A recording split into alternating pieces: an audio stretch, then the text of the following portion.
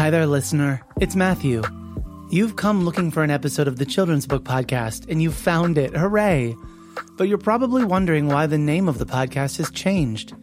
After 8 years of doing the Children's Book Podcast, I began a new career as head of podcasts at A Kids Company About, where I now oversee a podcast network dedicated to producing original content that talks up to kids, centers the things going on in their world, and engages and challenges how they see the world and themselves. All of the episodes of the Children's Book Podcast are still here. But now, if you're subscribed, you'll get new episodes of Worth Noting, a kids podcast about current events, hosted by me. Something for you and the young people in your life to enjoy together. Enjoy this episode, and I hope you'll check out Worth Noting and other podcasts from A Kids Company About.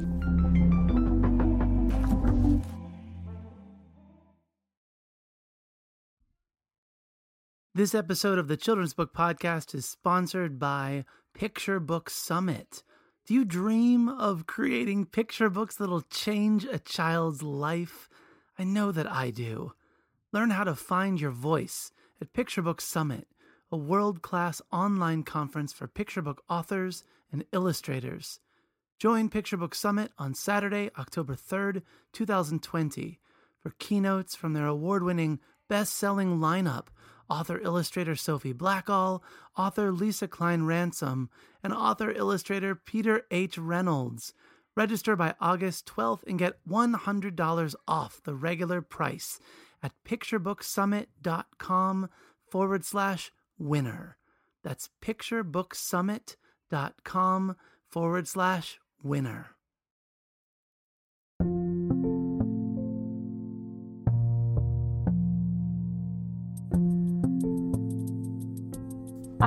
Honestly, Matthew, I don't know how educators are handling the stress of the unknown right now. I mean, my heart goes out to y'all so much.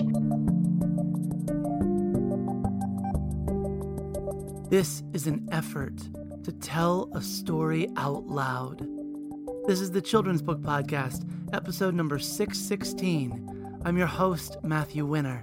Today I'm joined by Christina Soontornvat. Christina's newest middle grade novel is A Wish in the Dark and brings readers to a city on the brink of revolution.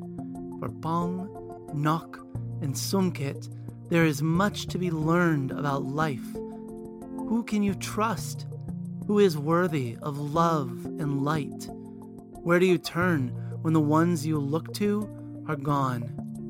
It's a sweeping and exceptional story, a retelling of Les Miserables set in Thailand, and a reminder that every person has the potential to change the world and share a light. Please welcome my guest, Christina Soontornvat, author of A Wish in the Dark.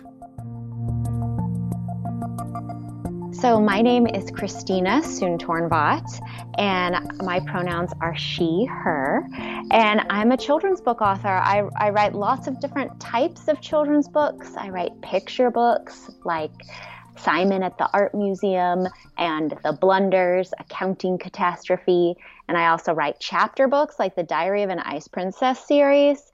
I write fiction, which we're going to be talking about one of my fiction novels, A Wish in the Dark. And I also write nonfiction. So I have a book about the Thai cave rescue that's coming out in October of 2020, and that's completely nonfiction. So lots of different types of books from me. I just realized, welcome by the way, Christina, I just realized that I read all across all of your stuff, which is awesome. I'm like one of your readers that grows up and has read you their whole life, only I did it all in the course of like a year or something. I love that. My biggest fan. I'm so glad you're here. Your book, The Blunders, is, I know that's not like our focus today. That book is ridiculous, let me just say. It is wonderful. For folks who haven't encountered it yet, it's about like these 10 siblings, if I'm remembering this right, who the parents or mom or somebody says, go out and play. And then they worry they've lost a sibling because as they're counting, I don't want to give it away, but they can't seem to count to 10. No matter Yes. which method of counting they employ, they can't seem to get to the full count number that they need, and so they fear they have lost a sibling. That's a like safe way to describe it, right? Yeah, that's right. And did you know that before I wrote that, I kind of maybe thought, oh, this would be a cool idea. But I told that story many, many times to kindergarten classes when my daughter was in kindergarten, and I would go up to the school to volunteer. Whenever I would have a class and I would have to entertain them, I would tell that story. So they really helped me like make it ridiculous. Like I we love made it that. ridiculous together. I love knowing that you like road tested it with children, but also I gotta say, upon you saying it, it reads that way too. It reads like a reader's theater. It reads like a felt board story. Like it reads like something that you could tell orally as well. Does that make sense? Yeah, that's my secret weapon is I try to it's harder now that my kids are older and they're so busy and they don't want to sit and listen, but my secret sauce to the writing process is I try to like tell some part of the story out loud to a kid.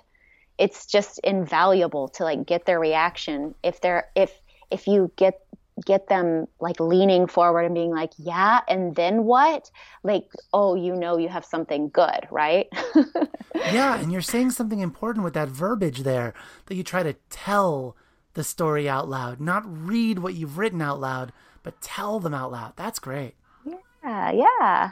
I highly recommend it. That's always my secret writing tip. I try to give writers to be like, find some kids. If you don't have them, find them. Get some neighbor find kids some and like kids. just tell your story. Yeah, no, I hear that. Okay, so we are brought together today primarily because of a novel you wrote. There's a lot of reasons why we're together. I mean, my daughter and I read two. Jules, I read her The Ice Princess. I forget if it was the first or the second one. You were so kind to share them with us, and she likes to pick up, what are we reading tonight, babe? And she just sort of picks up whatever we're reading. So she's not necessarily a sequential reader, but really enjoyed those stories. But I think I told you a lot. I hope I told you a lot. I chronicled, perhaps, with you my reading of A Wish in the Dark, and how I've got to say this is phenomenal storytelling. And I'm going to tell you up front, Christina, that I will struggle to articulate to you what this book means to me. I think it will be one that I'll be telling you over the years to come what it means to me. I wonder if your readers will have the same experience. It is a huge story, an epic story, and a beautifully spoken story. And so I am really, really grateful that we get to talk about this book and that you brought this book into the world. Oh my gosh. Thank you, Matthew. That means so much to me. I really do think it's the book of my heart. I always feel like the book that I'm writing currently is the one that's like, the most important to me. But even now, after A Wish in the Dark is done, it's definitely still the book of my heart.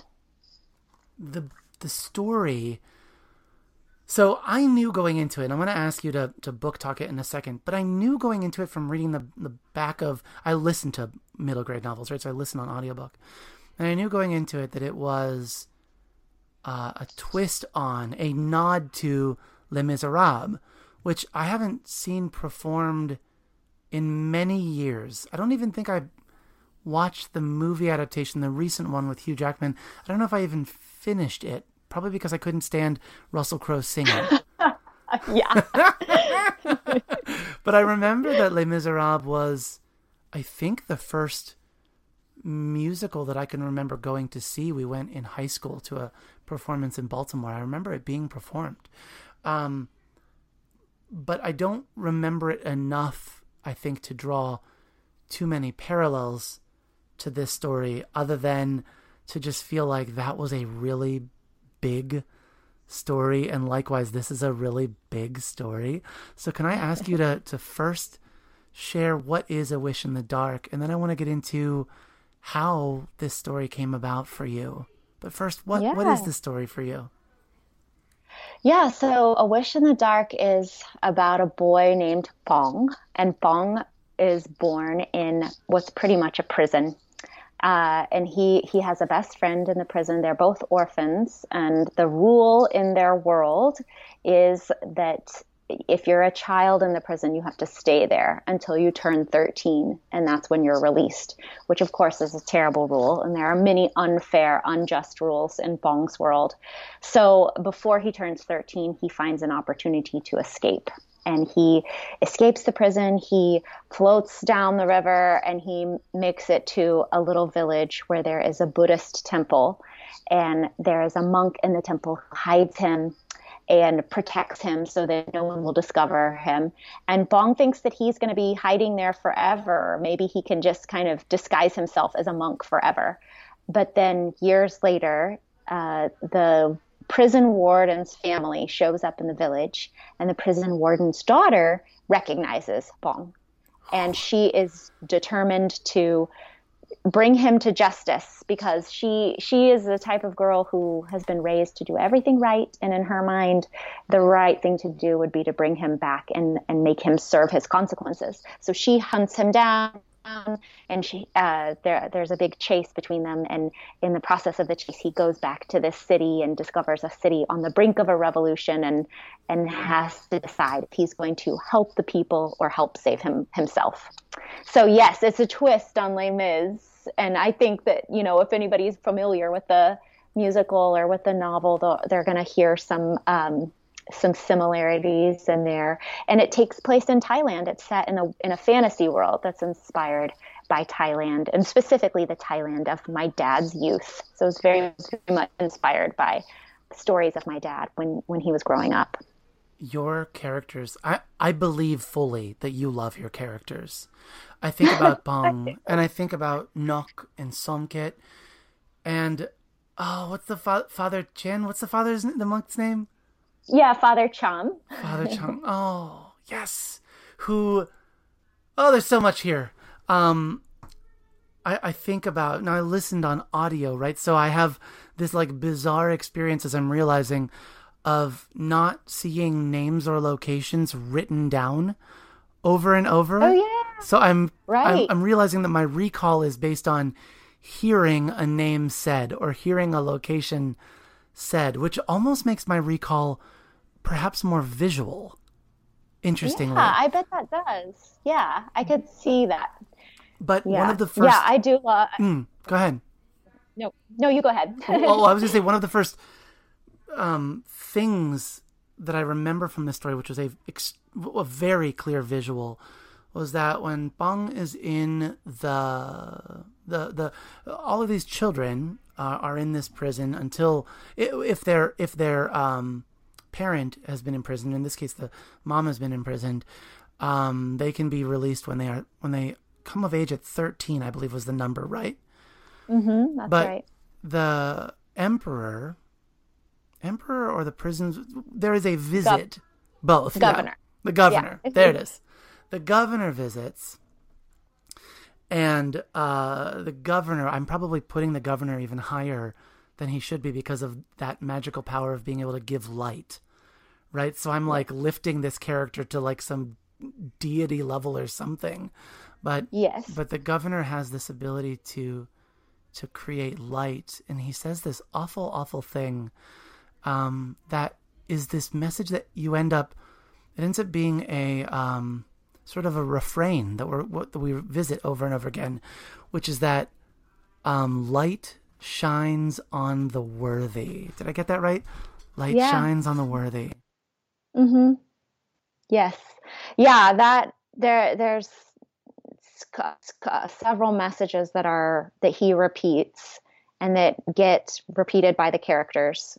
I did that because I think there are so many messages in our society that we live with that we don't even question because we've heard them so many times. Sure, we've internalized and so that's them. one They've of them. Become part of our message. Yes, that's right. So when he says that light shines on the worthy, Bong internalizes that, and he thinks that he's not worthy because he's born in a place, he's living in a place that's in darkness.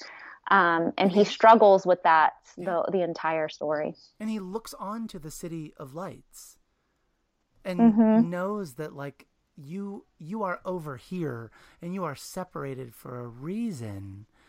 It's very powerful, very evocative. But when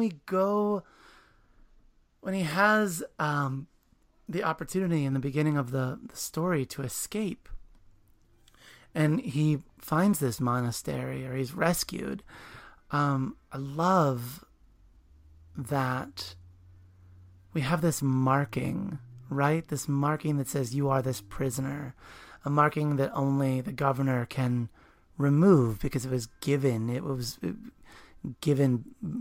from that magic that he has, so you can't take it away. But Bong is protected from this via this monk through blessings that seem, I can't even remember that. Again, I don't have a copy of the book in front of me to leaf through, but I remember that there are messages that seem a little silly, but end up holding meaning, but they almost seem like, yeah, but that's never going to happen. Like, may you never be, I don't know, kicked by a donkey. And you think, why would I ever be kicked by a donkey? I'm never going to see a donkey in my life. Yeah. And yet they do hold some sort of prophetic meaning, as well as they literally cover up this marking. And in that way, they in a very real way, they protect Bong. Yeah, that is actually the bracelets. So when Bong goes to the Buddhist temple, the head monk there ties bracelets around his wrist, and that's where his prison mark is, on his wrist. And the bracelets cover it up, so that's disguising him, so he can hide there. And that is a Thai Buddhist tradition. If you go to a Buddhist temple on certain days, the monks tie a string around your wrist, and they'll give a blessing or make a wish for you. And sometimes I have different ones. I have ones that are like just a really simple white string, and I have ones that are more like a thickly braided bracelet. And so, that was just a way for me to bring that tradition into the book in a way that made sense with the story. Yeah, Father Cham is my favorite character. So good, right? I feel like he's probably a lot of people's favorite characters, but he just doesn't. There's something about the way that he believes in Bong, and I can't quite remember the turn of text that you share about that when he sort of questions, but why would you believe me if I'm this person that escaped from this prison, if you knew where I came from? And I remember walking away with this sentiment of, I don't need to know all of those things. It's important, like, who you are and where you are is what's important. Like, where you belong is different from where you are. Do you know?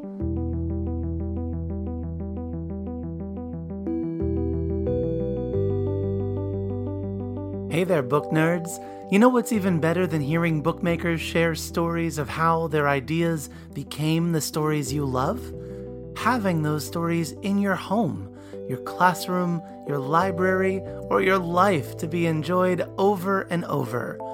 Bookshop.org allows you to purchase your favorite books from the show and support local bookstores while doing it. I even maintain lists of all the books shared each season, so it's easy to find what you're looking for. Visit MatthewCWinner.com and click on Shop, or use the link in the show notes to find your next favorite story.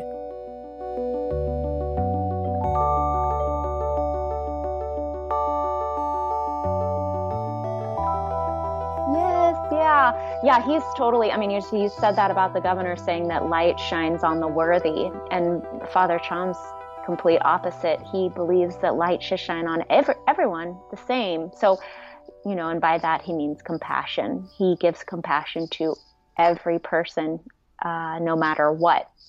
And he is who I wish I want to be more like him. I think it's challenging to be like that, but he's my moral guide that, and just what he's able to do and how he's able to change people by doing that, by shining a light on every single person who crosses his path. I think that in the way that you give Bong that light in so early in the story, he is able to be a light bearer, a light carrier throughout the story. And I think about how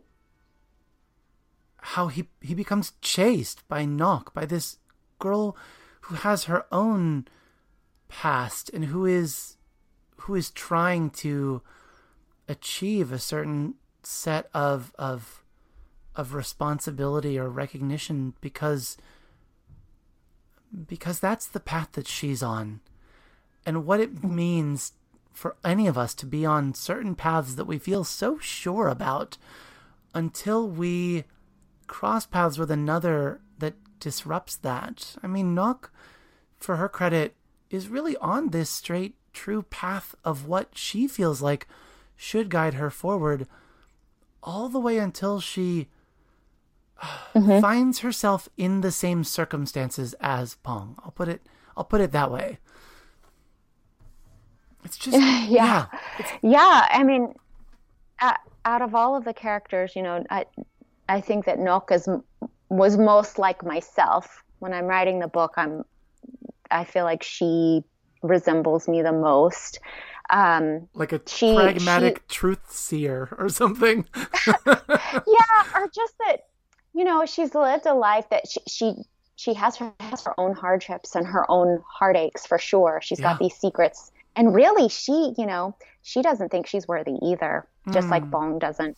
But she's lived a life of privilege where she's never really had to think about why things are the way they are and why her circumstances are so much better than Bong's.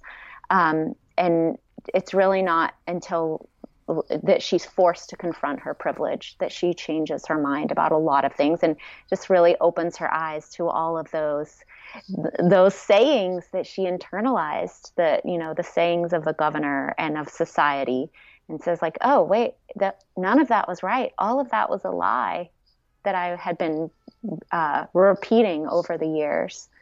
So she really, it's really not her fault. I think that she starts off being so righteous, and she starts off in the villain role, but it's not her fault that she is there, and she's going to get herself out of it.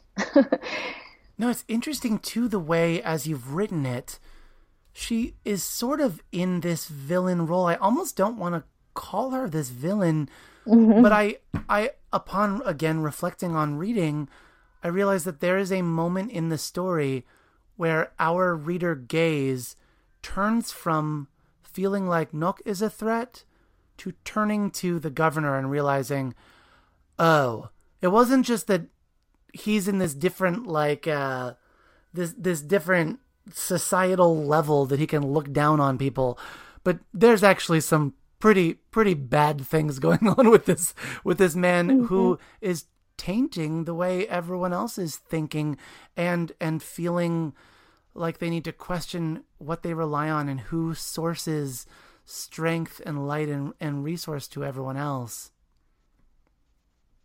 Yeah, I'm so glad that you say that there's a moment when you shift about her.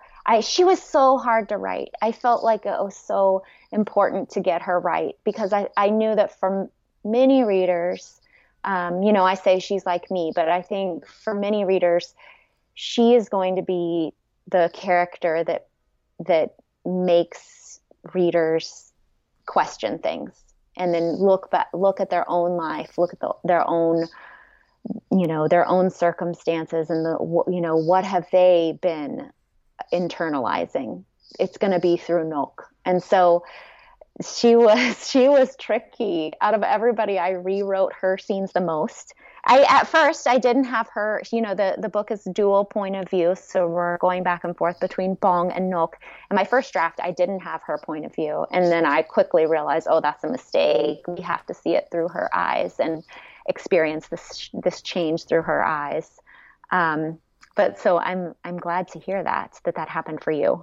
It did. And I think that going between the two voices also in a really cool way was like a timeline check.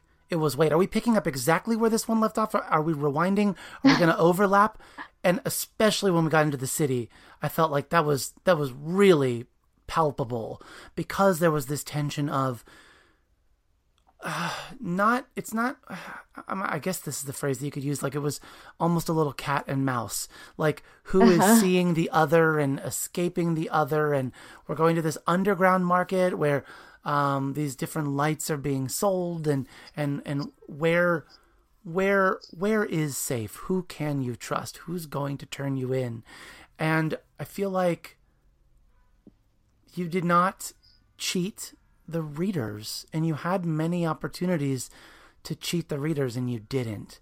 And so I want to ask you about actually writing this book, and about how closely you did map it like Les Mis, and how much that maybe just served as a springboard, because this is a big book. I think it clocked in around 9.5 hours on audio, which was like 2 weeks of running for me. It was awesome. Yeah. It was legit great. Yeah, I was just I have it in front of me. I was like, oh, how many pages is that? Yeah, well, Les Mis is like 1,600 pages. Sure it is, right? How many pages is it? Is it like 4 or 5? Let's see. It's so funny that I never know. Yeah, it's 350. 350, so okay. It's long. That's good. So, yeah. You know what, Christina? Let me just be upfront and say, too, it was exactly as long as it needed to be. Oh, good. Do you know what I mean by that? Good. That's another one of those, like, I can't possibly ask you to explain how you write a book to be just the right length. How do you make it that each of those pages counts?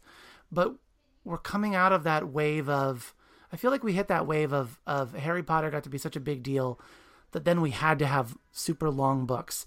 And then I was reading books where I was like, this book does not need to be this long. Oh my gosh, I know. And I'm always trying to write them shorter. Ron Smith is one of my favorite fantasy writers for middle grade. And his books they're never that long. I'm like, how did you do that? How did you do that? I'm always like, how do you write so short and be still so good? Well, this is like Tori Maldonado, right? Who writes novels that are like 120 pages. And like, I don't know how you do that. But it's such a skill. Yeah. I think that if we go back to every story needs to be as long as it needs to be. Right. Yes. My editor will be happy to know you felt it was as long as it needed to be. Yeah. No. So for Les Mis, I mean, that book was a very important book for me in my life. It really, I read it as a teenager, but I encountered the story as a middle grade reader. My mom told the story to me out loud. Speaking of the tradition of telling kids stories out loud, she told it to me as she was reading it when I was about 10. But then I read it for myself when I was a teen, and it really just left a lasting impression on me. It really changed, I think, my worldview. I think it changed my political views quite a bit. Oh, wow. I think it set me on a path. And of course the themes in the book are thinking about the difference between law and justice, and just really examining, how do we treat each other? How is our society built to protect some people and be cruel to other people? There is just these big ideas I hadn't thought about before. So when I was writing, yeah. Oh yeah. No, I was just gonna say it sounds like then, and I'm so sorry to jump on your words, but to have it be a story that you have internalized since childhood is neat, that it then expresses itself back out in this way through the lens of your dad's upbringing. Like you said, the setting is like where your dad grew up. There's just different lenses that you've placed on it to tell your story, that it's beautiful that book had that effect on you. Oh, yeah. And I mean, the book is, in Les Mis, compassion is a huge theme of the book, and how one person's compassionate act can influence the trajectory of so many more people. That really is a major idea in the book. And that, it made so much sense when I started thinking about, okay, if I'm going to tell this story, where is it going to be? What's the setting? And I started thinking like, oh, maybe it could be in Thailand, because I had really wanted to write a book set in Thailand. And then, compassion is such an important pillar in Buddhism and in the teachings of Buddha. So it all was clicking that it would fall into place there. And my dad was a Buddhist monk when he was younger. It's very common in Thailand for men and boys, older boys, to become monks at some point in their life. So many Thai men have done that at some point in their life, and my dad did it twice. So those stories that he told of living in the monastery and his experiences as a monk were always with me. So I just brought that in for Father Cham. Yeah. For sure. Christina, why do you have any insight as to why that is such a common experience for boys growing up in Thailand, or for men? I suppose you said just at some point in their life to do that. Yeah, it's a real fundamental part of the Buddhist religion and their faith. In Thailand, the temples are very important, and the monastery is important, and the relationship of it's different when you live in a giant big city, but most people in Thailand, they live in villages. And so in a village, a smaller town, the temple is like the center of the town. It's where your community gathers. It's where you go to pray and celebrate and grieve and all of those things. And, villagers their lives are very interwoven with the lives of their monks. And so I don't know, it's just a tradition that's always been like that. And it's not every country that is Buddhist doesn't have those same traditions. But yeah. Thailand happens most of my cousins have done that. Yeah. Uh-huh. That's cool. And it's always been something that's been very interesting to me. And of course, women don't, it's the same for women. It's a very, the gender roles are very defined in Thailand. I don't question those in the book, but that is how it is. Yeah. Well, I love that for this reader, at least, you really brought me to a completely new locale, with children and characters that I found I was really invested in. And I can't imagine how you plotted this out to grow the story that you did, but what you created with these individual characters that feel like they each had a chance to matter, I think speaks a lot to who you are as a writer and to what you think of your readers. Do you remember trying to write this book? Do you remember if it came through chapters, through voices, through quotes? Do you remember what that beginning inspiration looked like? It's always so funny for me to go back and think about how I wrote a book, because so much. I've got two young kids, and several years ago, especially, even now, whenever I'm working on something, it is forever. It is sometimes years before I actually start putting words onto paper. It's just like an idea that I'm like, when I have time, I'm going to write that. Yep. And it just it's something I just think about in the back of my mind and never get a chance to work on. So, but yeah, I knew, you talk about readers and what I feel for children, for readers. I was definitely thinking, about kids who might read the story, who may have been told either straight up or just implicitly through messages in society that they're not worthy, just like Bong and really just like Nok was believing. One idea in the book that I think comes forward is how we put labels on each other. Yeah. And the repercussions of those labels and how it can follow someone. So Bong being labeled at such a young age as someone who's really not going to amount to much really follows him. It really haunts him through his life. And so I was thinking about that. And I knew that I wanted him not just to believe in himself and to, to realize his own worth, but I wanted him to really impact every single person around him. I truly believe that about kids. Every person has the potential to change the world and make it so much better. And I think we say that, and we see that on posters, and we say that, everyone you can be whatever you want, you can change the world. But if we really believe it about every single person, that every person has the potential to shine a light on our world, then we should treat each of those people with the compassion that they need to get to that place. Yes. And so that was a big driving impetus behind me writing the book, for sure. Well, it sounds too like you in your writing process spend a lot of time germinating your idea.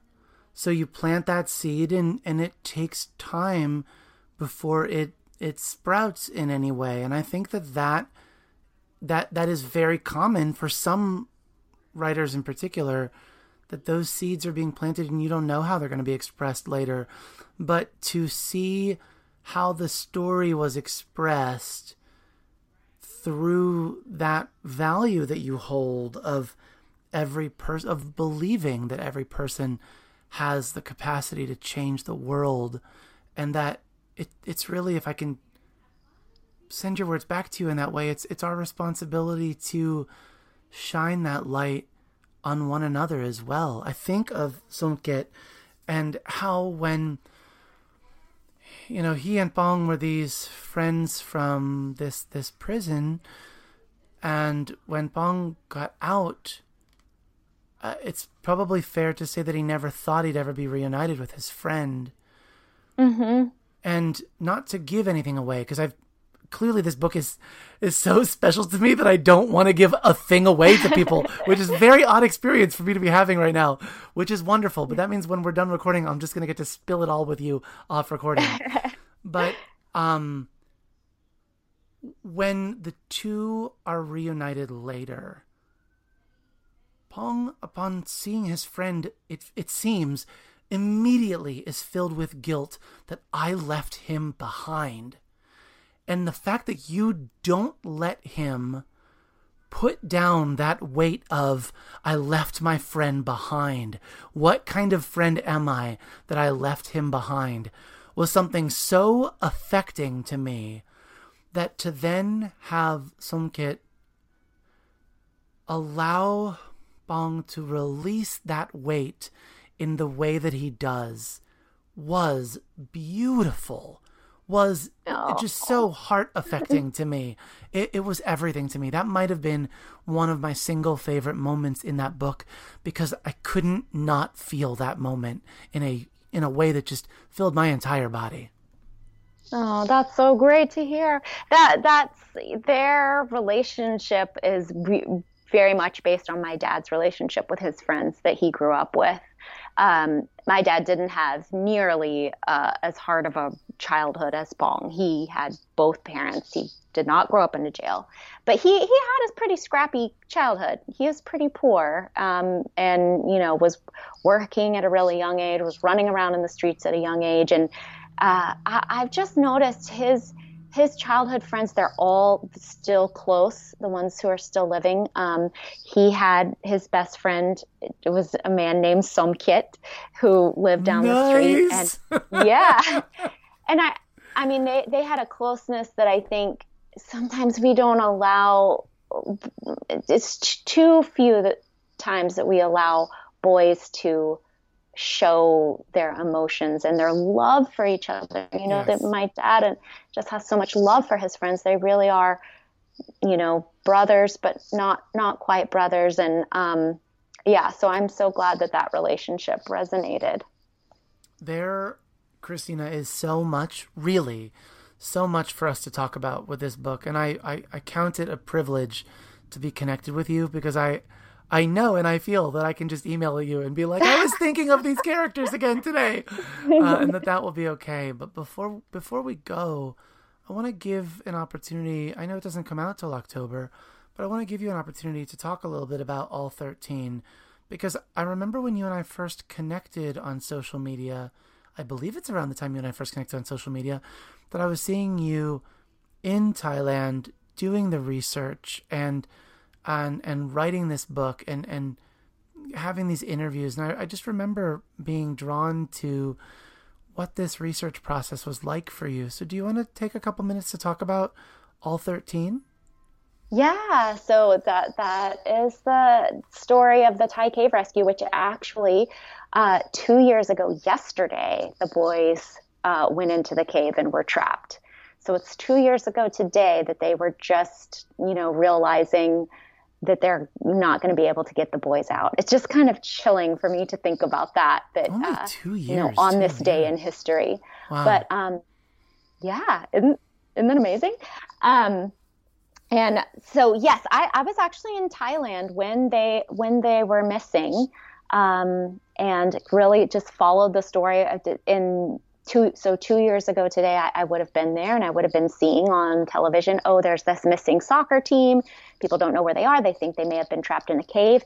And then over the course of my trip in Thailand, just seeing it blow up into the biggest global news story, like everyone on the planet was talking about it.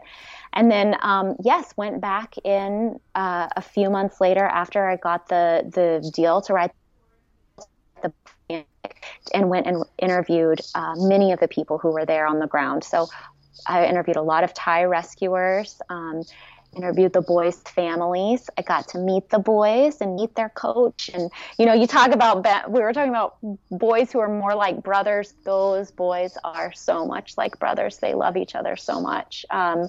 So all the account that I wrote, it's a middle grade account. It goes back and forth between the boys underground and the rescuers up top, and just chronicles their struggles, because they were both, even though the boys were really just sitting in one place, their struggle to just survive and keep their hopes up and keep their mental fortitude up was definitely as much of a struggle as the people who were working with all these billions of gallons of water and scuba diving equipment and all of these logistics above ground. And then of course we get to the point where they come together and put the rescue together. So it was just like the biggest honor of my life that I got to work on this story and tell the story and meet the people who were involved. And it's got this wonderful book, just full of photographs of the rescuers, of the boys, of Thailand. Just an opportunity to really feel there, whereas much of the news feels like over there. Instead, you can feel you really help bring us to that country and to those boys and to a nation in fear of how these boys would be rescued amid just torrential downpour for days and weeks, if I remember. Yeah, they were underground for 10 days before they found them. Right. And then it was another 8 days before they brought them out. And I'm so glad you say that, because about being transported to Thailand, I really wanted to do that with the book. I really wanted to.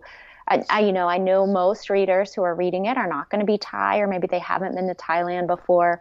And I felt like in order for you to feel like the significance of all of the moments in the story in the way that I felt them and the way I knew they happened, you had to know about Thailand. You had to know about the people and the place, and you needed to feel like you were there. So I'm so glad that you got that, or you're getting that from looking at the pictures. Yeah, and I think that it's beautiful too to think in the way that you've written it. I haven't read the entire thing. I'm a very slow reader. We've talked about this before. But, yeah. but we don't have the audiobook yet. No. It's awesome that they're making an audiobook, by the way, though. That's wild. But to have your voice and your intention, the way that it's seated in this book makes me as well feel like it's not just about what things happen to people, but that these are people, and that these people and their lives and their country and their families, everything about these people is significant. And everything about, when I say these people, I mean all people everywhere. When stuff is happening to people, it's not just the stuff happening to them that matters, it's the people themselves. And I feel like that, in that way, makes how you're telling this story very different from some other, perhaps like historical accounts of other events I've read before, where I feel like we spend a lot of time getting to know why the event was such a big deal, but not really getting to know that like a human life matters. And so every event is a big deal because human lives matter. Mm-hmm. Yeah, absolutely. I mean and that just comes from meeting people in person and just wanting to convey the significance to them and wanting to make sure I'm honoring them and everything that they felt. I mean, when I met people, I still keep in touch with the people I interviewed for the book.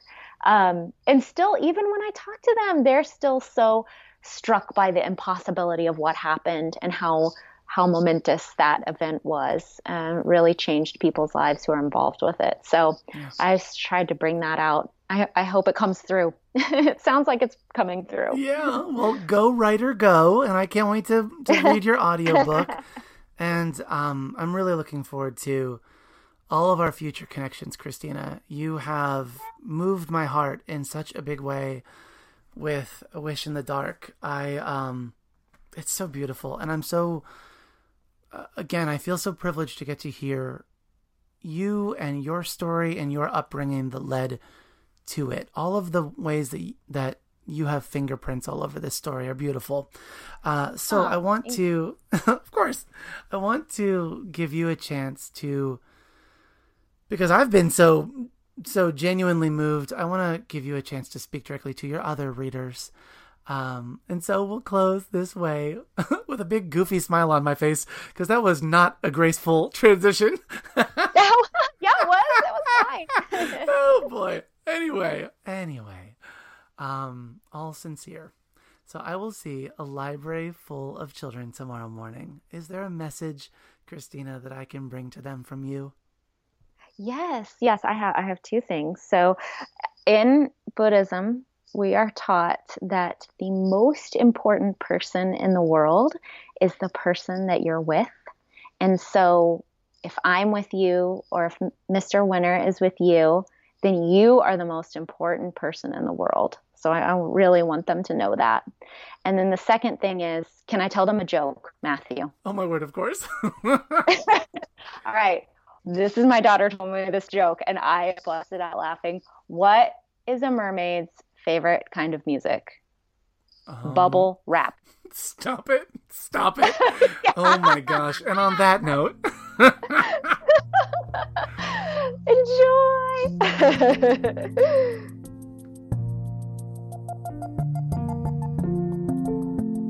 The Children's Book Podcast is recorded and produced by me, Matthew Winner, in my library studio in Ellicott City, Maryland. You can subscribe to the podcast and access the archive of over 600 episodes at MatthewCWinner.com. Our theme music is by Poddington Bear, care of the Free Music Archive. All views and opinions expressed on the show are those of the individuals and don't reflect the ideas or viewpoints of the publishers of the books referenced. Want to help out the show? Become a patron, and you can directly impact and help to sustain the podcast. Writing a review on iTunes or sharing the podcast with friends through Facebook, Twitter, word of mouth, or any other means helps reach more listeners, which leads to more content and more amazing guests. And that is a very good thing indeed.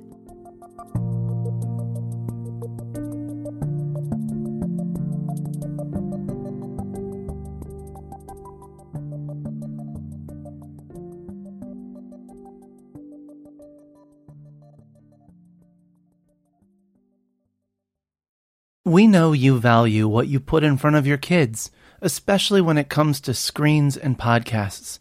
That's why we're excited to share a new podcast from our friends at Sleepiest, creating bedtime stories to help your kids fall asleep fast. Hello, Abby here.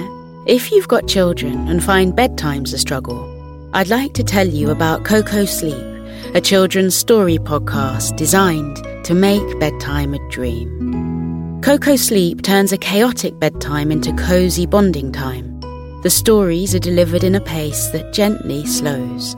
Rumour has it that no one's ever heard an ending. So search Coco Sleep on your favourite podcast app and let's make bedtime a dream. That's KOKO Sleep, and I'll see you there.